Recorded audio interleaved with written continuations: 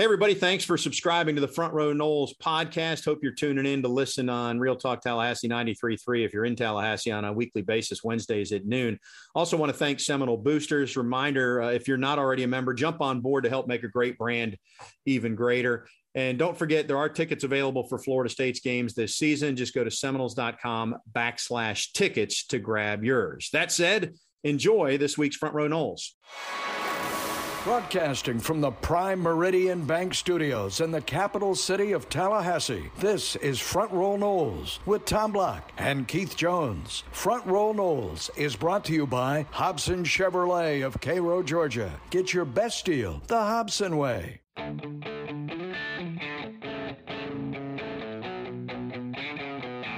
Good day, everybody. Tom and KJ back with you. This is Front Row Noles. Keith, I don't know what it is. I'm actually in a good mood today.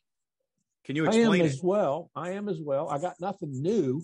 I guess what I'm tracking on is, the optimistic. The defense held them to 79 yards and no points in the second half, and we're just going to carry that forward into the Syracuse game. That's all we can do, right? Because gosh knows they don't start that way, so we're going to carry it forward. We're not going to start over. The question is, can Florida State repeat that? And time will tell, right? Like everything. But I do think that second half, just focusing on the defense, you would know this better than anybody, Keith. It shows what what good defense can look like if you played team defense, if everybody's all out, if you commit, if you play physical, regardless of talent level. And I know that was not an NCAA playoff team, college football playoff team that FSU was playing. But nevertheless, it was a great all-around effort. Agreed. The thing that I question, and I'm not there to know, but it just seems like the adjustments are better than the original plan. Is that a direct result of the coaches not properly putting things together? Is it a result of the players not properly executing what they've put together? Or is it because everybody is so creative and doing new things that what you plan for, you don't see when it happens? I don't know what that answer is. But I am encouraged and continue to be encouraged by the adjustments and by the effort. And, we're still 0-4. That's the bottom line. But I like what I see, at least in the last 30 minutes, both sides of the ball. Yeah, and Norvell came out and said that they really didn't make that many adjustments. He said they did some things on third down, and he may have low-played that a little bit. To me, the effort was good throughout, but it was just more dialed in the second half. So Bob Ferranti, our Osceola insider, will join us next segment, and we'll dive deeper on Florida State football. And then we're going to talk some basketball later in the show. Basketball practice underway this week for the FSU men and women. What do you make of the quarterback situation, Keith, and specifically Mackenzie Milton?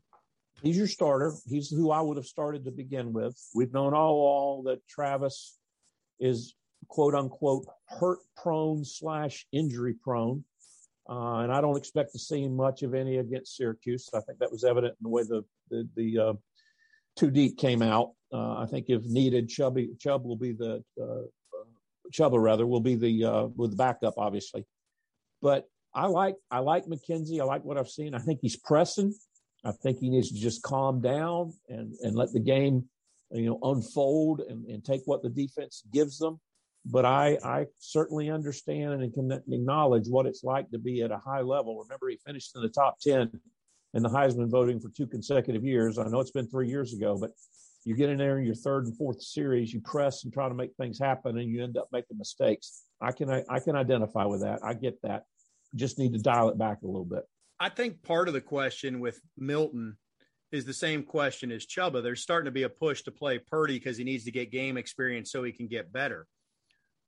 I don't know that we know that Milton's at his ceiling from a standpoint of, is he going to get a little bit better physically, or is this just what he is the rest of the way? Because he's pretty quick at processing and making decisions and pre-snap and all that, but his body fails him at times. And I don't know. And plus there's some rust factor. He did miss 3 years of football. It's not like he played 12 games last year and the year before. I just wonder about that too. Well, plus it's a new system. He's only played 4 games in one spring in this system. So, we got to give him the benefit of the doubt as regards that. And at the end of the day, there's just not a lot of options there for Florida State. I would think we wouldn't see Jordan Travis until after the bye week at this point. I don't know that, but there's 2 games left, and then you get a bye, and it seems like looking at him on Saturday that he wasn't very close, but we'll see. What we are close to is having Bob Ferrante join us, and he'll do that next. Stay with us as we're just getting cranked up on Front Row Noles. Front Row Noles is presented by Hobson Chevrolet of Cairo, Georgia. Get your best deal the Hobson way. Now back to Tom and Keith. We are back on Front Row Noles, Tom Block and Keith Jones, and we open up the Earl Bacon Agency hotline, the Earl Bacon Agency, ensuring your future together.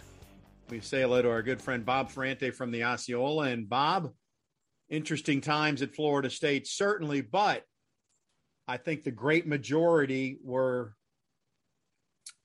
I don't know if pleased is the right word, but appreciated Mike Norvell's impassioned response to a media question earlier this week in his press conference. What was your takeaway? I assume you were there when he made those comments.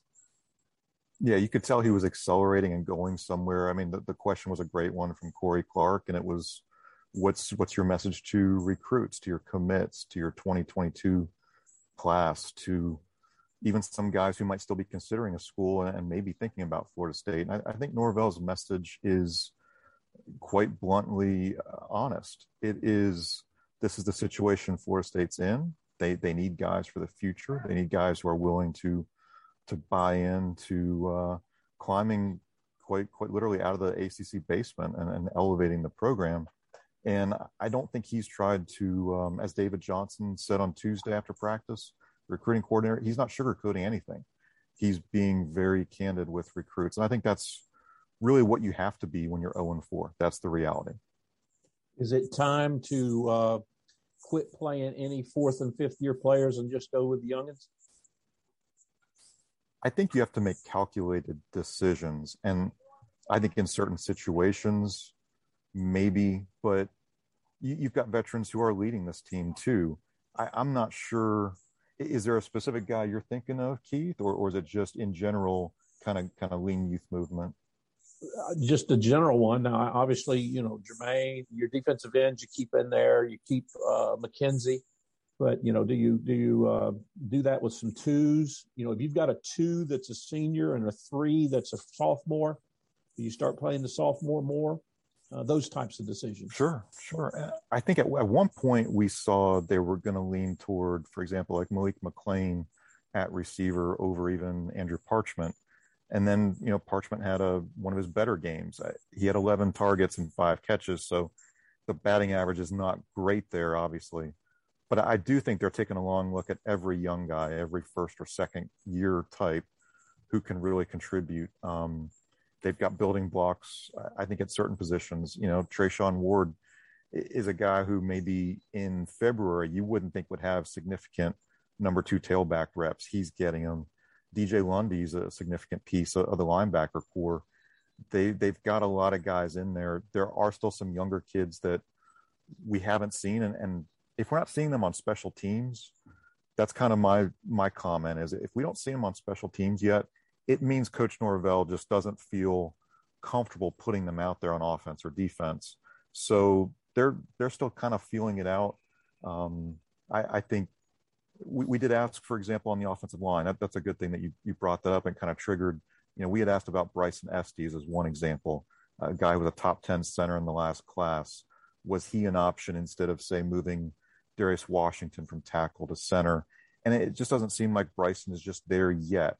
It's hard to ask a true freshman to play on the offensive line with everything going on, and center is more demanding than guard.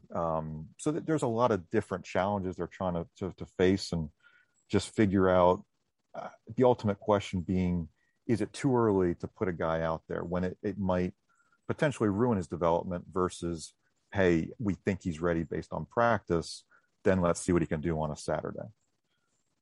Think of all the other factors that go into that equation, though, Bob, besides just that last point. So if you're trying to make that decision, you have to weigh, we're trying to win football games this year.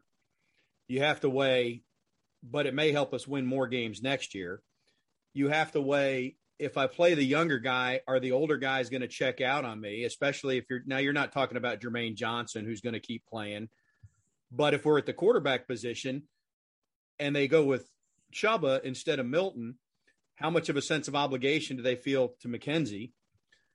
Then you've got a top recruit that's a quarterback. Does he get disinterested because now you're playing Chuba and he gets 4 or 5 or 6 games?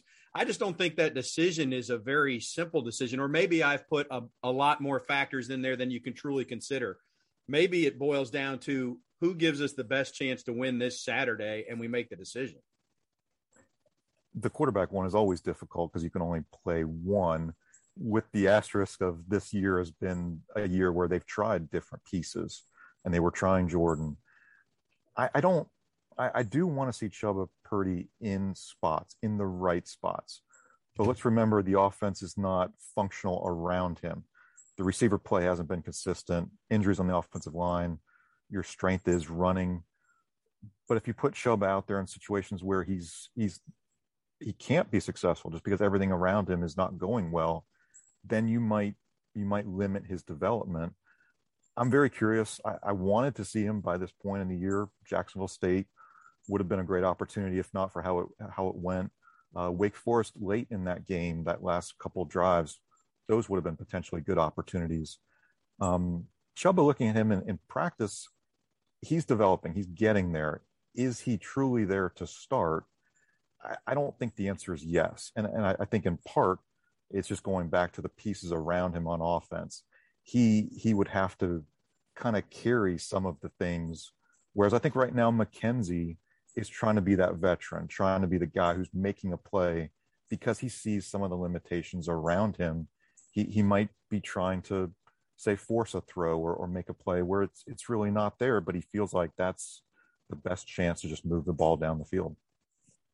Changing gears, Bob, should we be encouraged by the second half defensively? 79 yards and no points? I am encouraged. I just scratch my head yet again at why isn't it apparent early in games? I don't feel like this team is built to battle within a shootout. We saw at Wake Forest, Deacons jumped out early, big lead, it's hard to recover. Louisville, same thing, big lead, showed a lot more fight and recovered and finished, whereas at Wake, couldn't finish, couldn't put the ball in the end zone. I just want to see that focus and fight and confidence early. Is it a good thing for young defensive players, older defensive players, transfers to kind of feel a sense of confidence? And you can quantify it by saying it truly was a second half shutout, and they haven't had that in 4 or 5 years within an ACC game. So it is quantifiable. It's a good thing. But now let's see that next step. Let's see it. The loss against Louisville, truly, to me, is only good if they go out against Syracuse and A, have a win, and B, have a really positive performance. Seems like in the secondary, I know Jarvis Brownlee plays hard, but made some really good stops last week, and they solidified him as a starting corner, not a co-starter at one of the positions this week. And then Sidney Williams, who missed a half, he's in there, and Jamie Robinson. It seems like those 3 guys are going to be out there. But the other corner still seems to be a rotation, and they're looking for somebody to stick. And what's happened with Travis Jay and Akeem Denton? Where have they gone, candidly? Yeah, I think they've still got a lot of moving pieces. I'm curious about Miko Dotson. Is Miko a guy who's got that experience, who could step in? I haven't been really impressed with Jarian Jones. Obviously, Jarian's been battling some injuries throughout camp. He's been limited. I don't have great answers in the secondary. I think they do have some options, but they're also kind of turning towards some of those freshmen just out of curiosity to see what Hunter or Amarian can offer them. In some regards, we thought this was a super deep position. It's not been deep based on just how they've played. And also with some of these injuries, you start thinking about, well, who's the next man up? It's kind of a, examine it through practice and then figure it out on Saturdays. I'm looking at my notes, debating what I'd like to discuss next. And I'm looking at you to come up with the next question. Well, it's related. We know short yardage has been terrible. I mean, the numbers, because I did look them up, and this is not deep metrics, but FSU is 101st nationally in third down conversions, 125th nationally in fourth down, and the defense is 99th nationally in third down conversion percentage defense. So all that translates into is the offense can't stay on the field and the defense can't get off of it, which is the problem. Here's where I was going, though. We're leaving extra points off the board. And I had this thought, should we just go for 2? But then I'm thinking we can't do anything in short yardage. So that's we probably only have 2 plays that work. So you don't want to use them there. I don't know. There's not really a question there, Bob. It just seems like when it rains, it pours. And even the extra points are not a sure thing right now. I sarcastically texted some friends, after the missed extra point. I said that one could come back to haunt them. And I got some nasty responses back. But as the game unfolded, it would have been interesting to see, could they, drive down the field and score, and then come up with the right, 2-point conversion play to make it work. I totally understand why Coach Norvell is going for it on fourth down. It's to, in part, protect the defense. But I think they're getting off schedule early on. They're not on schedule first down, second down. They're getting into some third and not quite manageable. And then you're looking at some fourth down situations that it's just not playing out. I loved the trick play when I saw it in practice. The Mackenzie Milton look at the sideline play. We saw it. It was repped in practice. It looked good. I didn't think of it as, hey, that's a great fourth down play. It just was something you happen to see throughout the week of practice. And, Coach Norvell kind of owned up to it. He said he didn't like it. It just didn't work within the game situation. But they've got to figure out some things about third and short, fourth and short, because it puts the defense in a bad spot. It's not complimentary football. It's not sustainable. I think that's the biggest thing, is we see it week after week. Who knows how it's going to unfold, but you can't let it unfold in the same manner throughout the course of the season. Guys, I think I echo at least some FSU fans, if not the majority of them. All right, we've talked about it. We've asked questions. Let's just play on Saturday and win a daggum ball game. And I think Florida State needs a win. These positives, nobody wants to use the term moral victories, but we're seeking positives through losses while we're waiting for that ultimate positive, that ultimate win. These guys desperately need that confidence. Maybe it's a good start. Maybe it's 60 minutes of football doesn't happen anymore, I think, because of the parity of this game. You're going to see ebbs and flows and things aren't going to go smoothly. But they need to be at home, win a game, hear the crowd cheering for them, and get that confidence, because then you go into practice and you don't get that feeling of, here we go again. We got to go through this over and over, and the coaches aren't going to be happy with us until we get these wins. And I think they're desperate. They're absolutely desperate. And I think for the coaches to kind of sell the progress that they see on the practice field, they need to have some wins show up on Saturdays.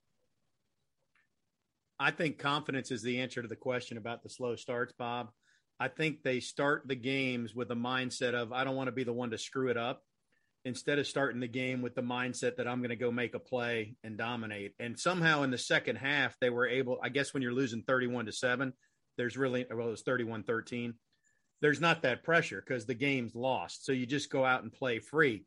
And that to me has been the issue for years now. But anyway, I'll wrap up on this, Bob. You probably didn't see this. Keith, you probably didn't either. But with what I do on the sideline, halftime is my chance to sit down and rest for 15 minutes. And so I watch the marching Chiefs. Well, if this isn't a microcosm of the season, I don't know what is. But the Chiefs were terrific as always. But when they finished, one of the girl who twirls the flaming baton, she drops the baton that's still on fire into the case. You shut the case, there's no oxygen, the fire should go out, right? No. something caught fire. They could not get the baton out. This is like with 4 minutes on the clock and they're in the box. So the team's about to come back out. This is a true story. Literally, they're looking around. I flip them a bottle of water so they can pour it on the baton to put the thing out and get the fire out of the way for the team to come back. And that, in a nutshell, is 2021 FSU football. And your absolute testimony to to your dad's career, which many people don't know, but he was a firefighter. He would have been proud that I noticed the fire and I did retrieve water to solve the issue. All right, Bob, we'll let you go. Thanks as always. Back with more Front Row Noles right after this.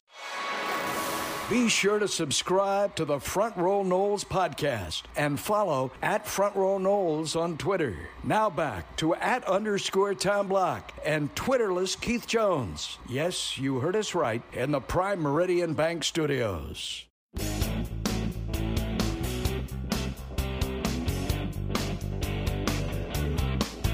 Back on Front Row Noles, Tom and KJ with you. We'll reopen the Earl Bacon Agency hotline. Going to shift sports here and move from football to basketball because practice is underway for Leonard Hamilton's Noles. Hard to believe, but they've already got those balls out. And Anthony Polite is kind enough to join us. Anthony, how are you, sir? I'm doing good. Thank you. Yeah, thanks for joining us. Fifth-year senior. I guess congratulations, but that's kind of an anomaly nowadays in college basketball in the era of the transfer portal and one and done and all that. You must feel like the old man of FSU hoops at this point. Yeah, for sure. I definitely feel old over here. We have a lot of young guys, and we have a couple returners as well, so it's pretty good. It's been really fun, though. Anthony, tell us about your summer. Finally getting back into the swing of things and then getting ready for camp. What was summer like for you? Yeah, I mean, this summer was a little bit better. COVID wasn't as much as a deal as last year. We knew a little bit more what we could have done and what we couldn't have done. So it was good. We got to do a lot more team bonding. We got to get a lot closer to one another.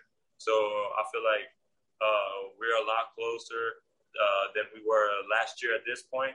And with everybody been in the gym, stayed in the gym, and it's been a really good summer.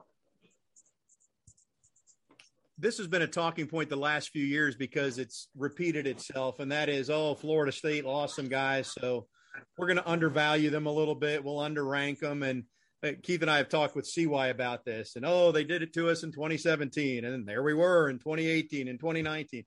So as you go in this year, do you feel like people are giving Florida State and your program its due, or do you still kind of feel like, no, we still got a little chip on our shoulder about this?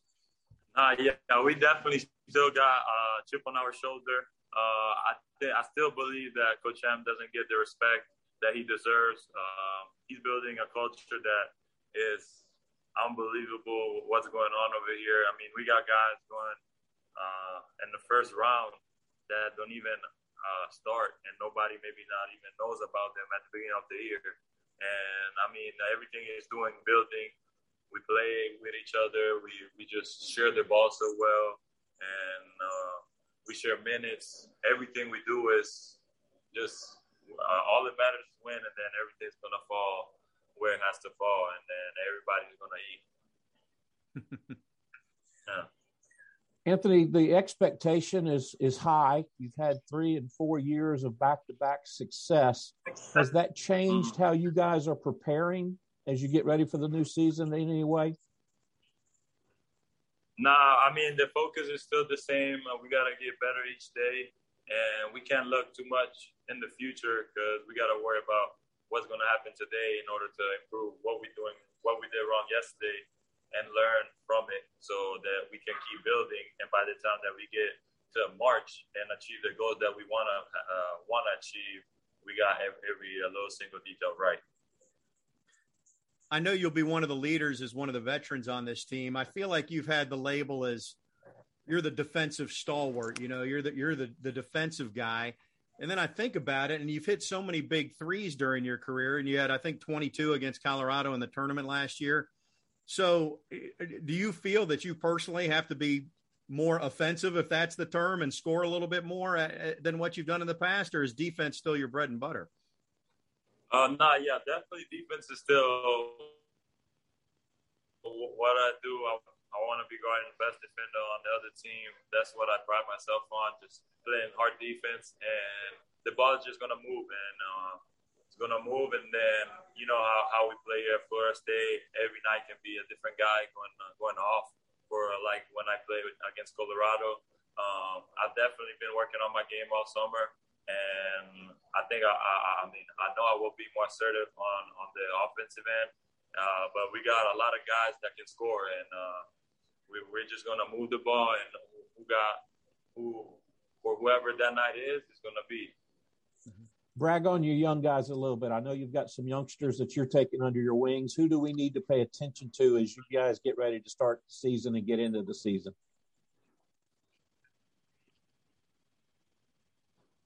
Yeah, we got a lot of talented guys, young guys that just joined the program. Caleb, Jalen, Matt, Cam, John. I mean, all of them are really extremely talented. They can pretty much do everything. They can defend, score. So it's going to be an exciting year for all of them and to see what they can bring to the team. You grew up in Switzerland, and I'll tell them myself here because I was in school at FSU when your dad played. In the late 80s and early 90s, which still means I'm younger than Keith, by the way. But anyway, your dad was playing professionally and you were growing up in Switzerland, not just culturally, but from a basketball standpoint. How different was the European game to when you came to the States and had to adjust to ACC basketball? Nah, it was definitely a lot different. I feel like over here, the pace of the game is way faster and more physical. And overseas is also more team-oriented at a younger age.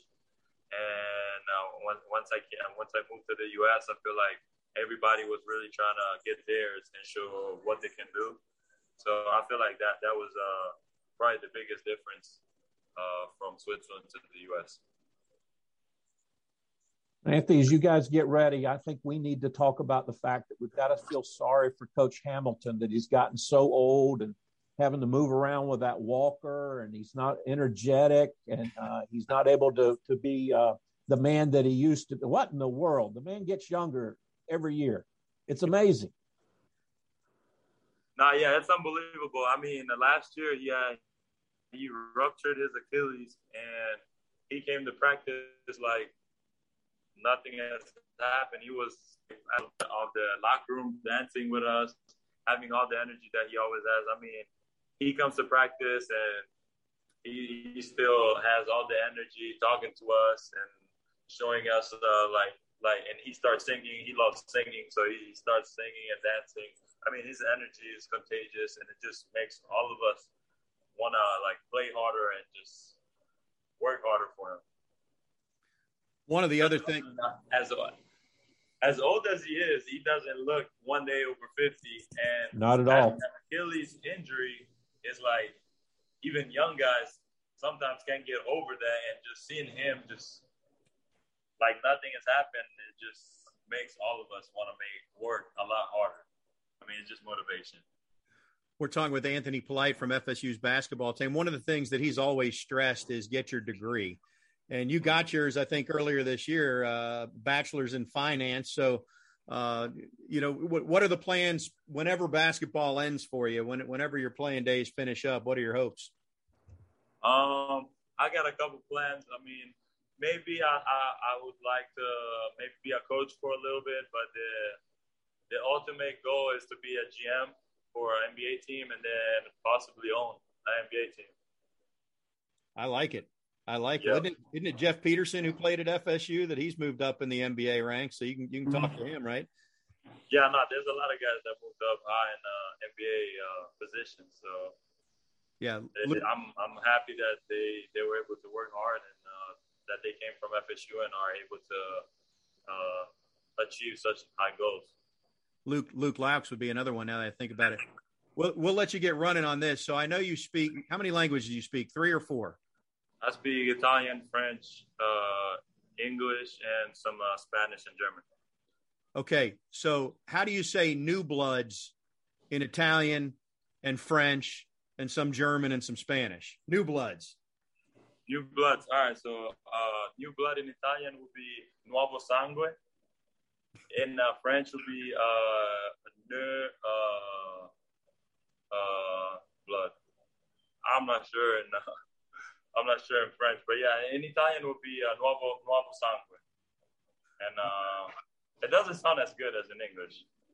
But hey, well, you passed the test because you could have said anything and we would have bought it. Keith and I are we're not exactly bilingual over here. We appreciate it though. We look forward to seeing you and the new team. It's always exciting. What you guys have built is really something to be proud of. So enjoy it. Appreciate it. Thank you so much. Anthony Polite from the Florida State basketball team. We'll take a break and come back with more Front Row Noles right after this. Front Row Noles is presented by Hobson Chevrolet of Cairo, Georgia. Get your best deal the Hobson way. And by the Earl Bacon Agency, ensuring your future together. Now back to Tom and Keith.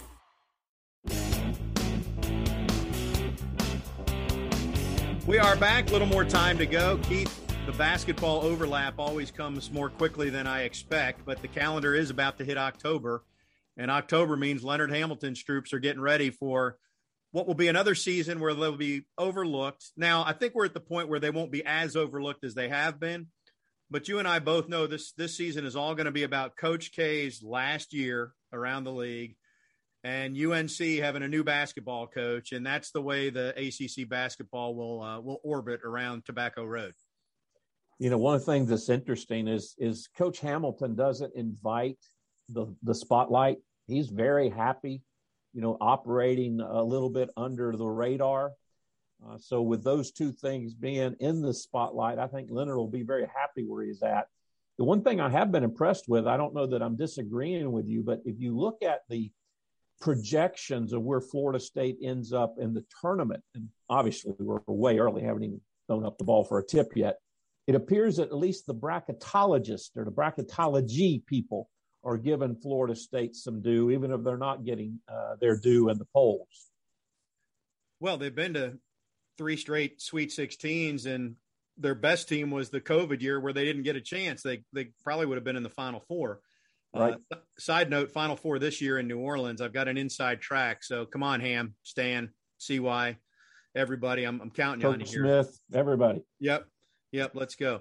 We'll obviously talk a lot more basketball as the season gets ready to tip off, but I would expect that they will be good as they always are. So good luck to Coach Ham. Sue Semrau's squad has all her starters back from a year ago too. And just about everybody on the roster is back for her. Matter of fact, she's got too many players back, so she's going to have to manage some personalities there and some playing time, which is part of the coaching equation that's always difficult. Yeah, you only play with one ball in these sports. What's up with that? Yeah, and only 5 on the court at a time, which means the longer your bench is, the more people aren't happy with their playing time, right? Yep. Anyway, speaking of managing your roster, we can bring it back to football, Keith. Florida State, Syracuse this weekend. The Noles are 4 games in, and we know what the record is. And it is – I don't know if it makes me feel better or worse to think that they could pretty reasonably easily be 2-2, and not much of a stretch to say they could be 3-1 right now. But that's coulda, woulda, shoulda territory, and that's not where they're sitting.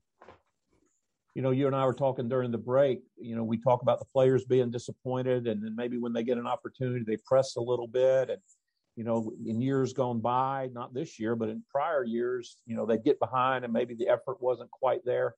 You know, one of the things we haven't talked about is this coaching staff is not used to losing. And they're professionals, and they're getting paid very well to do what they do.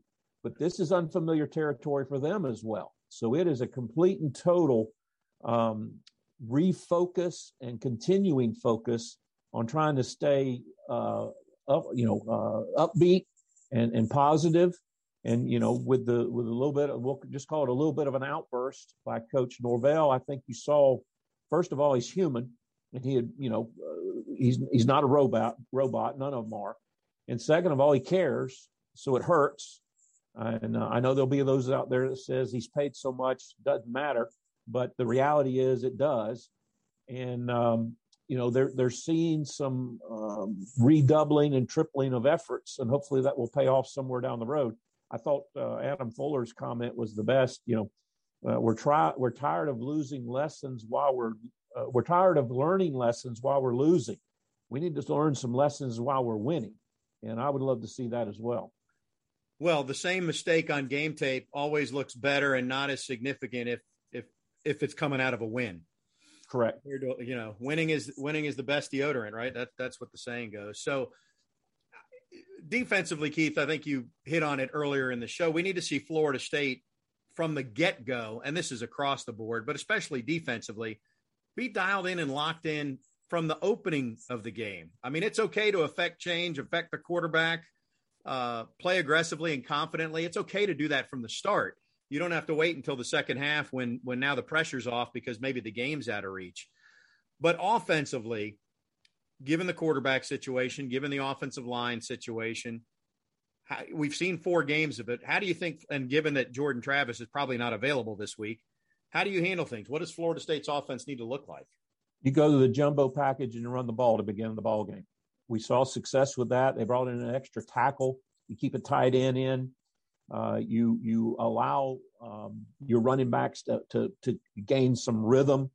In other words, you go away from that which your offense is built around, but you do that in order to try to establish a little bit of control in the game and get some points on the board and not get so far behind and be intentional about it. I know that's not the offense that Kenny Dillingham wants to run and Coach Norvell wants to see, but that's how I start the game. And even if it takes 20 plays, you know, I'm lining up those jumbo packages and I'm running it right at them. Hey, I've never was a Georgia Tech Paul Johnson fan, but if we could just get 4 yards at a clip and eat 9 minutes off the clock on an 82-yard, 14-play drive, I wouldn't argue with it at this point. You know, I know you want to be explosive. I know you want to get the ball down the field vertically, but let's commit, even overly commit to the running game and then run off a play action and work our way into what we ultimately want to do. But I think, that's the conundrum they face, though, Keith. I think when you look at their rushing yardage, almost half of it has come on just a handful of plays, 75-yard runs by Jashaun Corbin, which means the other half are a lot of 1 and 2 yard runs. Now, they haven't been in jumbo. And I don't know that we saw jumbo at the goal line. I don't know that we've seen jumbo on a lot of the 3rd and 4th and shorts, I guess, because they're trying to make the defense think it might be run or pass. So there might be some room for it.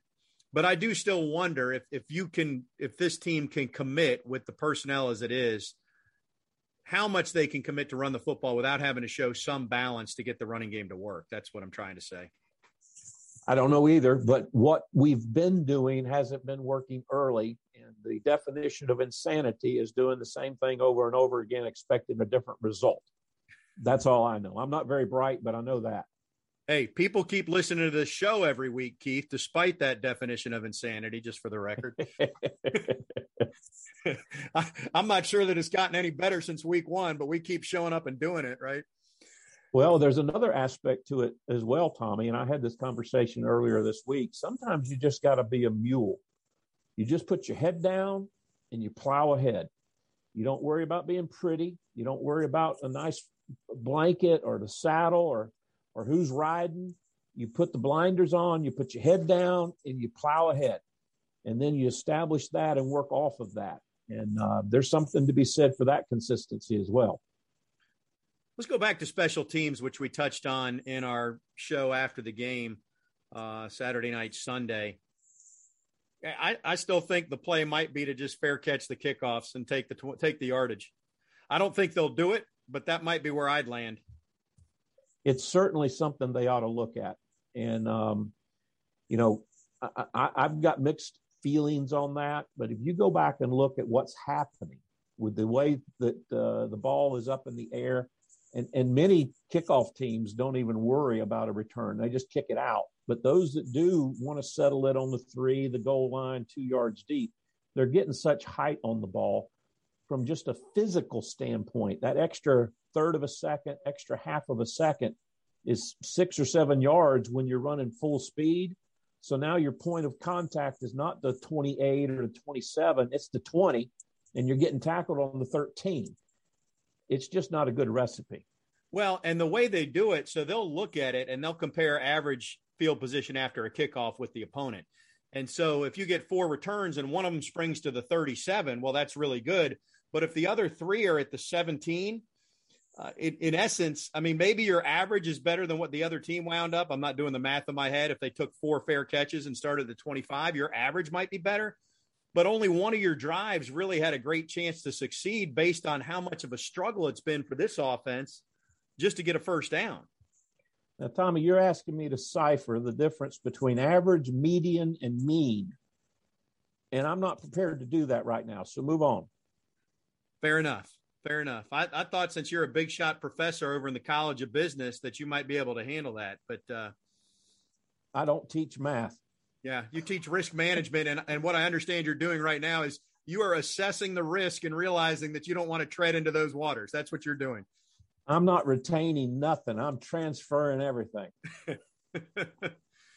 Well, Keith, the only constants, death, taxes, and you and I will get together after the game this weekend.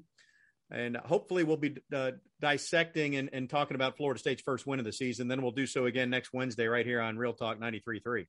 We may not know how to act if we have to do that, but I'm willing to learn. I'm definitely willing to learn.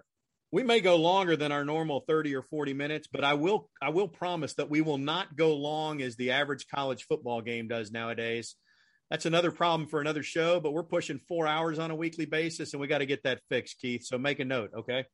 We don't have enough time. Do you get into your review rant? We'll save that for later. It's not even reviews. There's all kinds of other things. The reviews are only part of the problem. He's Keith. I'm Tom. We'll talk to you next week on Front Row Noles.